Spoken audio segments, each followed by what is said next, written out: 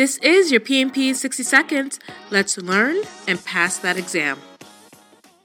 I'm your host, KB, and navigating complexity in projects is a beast.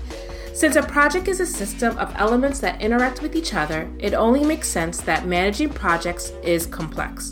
It's usually due to human behavior like your system engineer doesn't work on Fridays, or system behaviors like you cannot use a vendor until a VP and procurement approves them, and ambiguity like your stakeholder doesn't even know what they want in a project.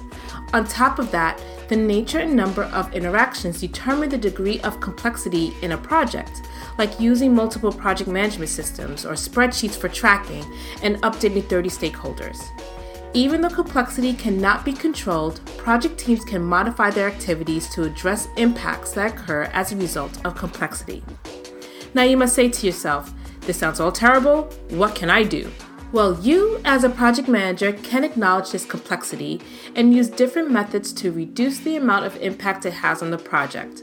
Using the examples above, you can have the team choose one project management system like Asana, or if your system engineer doesn't work on Fridays, make sure you build enough time in your project schedule to account for days that they may not be working on your project. Or if your stakeholder doesn't know what they want, have a discovery meeting so they can start articulating their desires. At the end of the day, it's up to you, the project manager, to help the project get from point A to point Z while herding cats, juggling plates, and while doing the electric slide.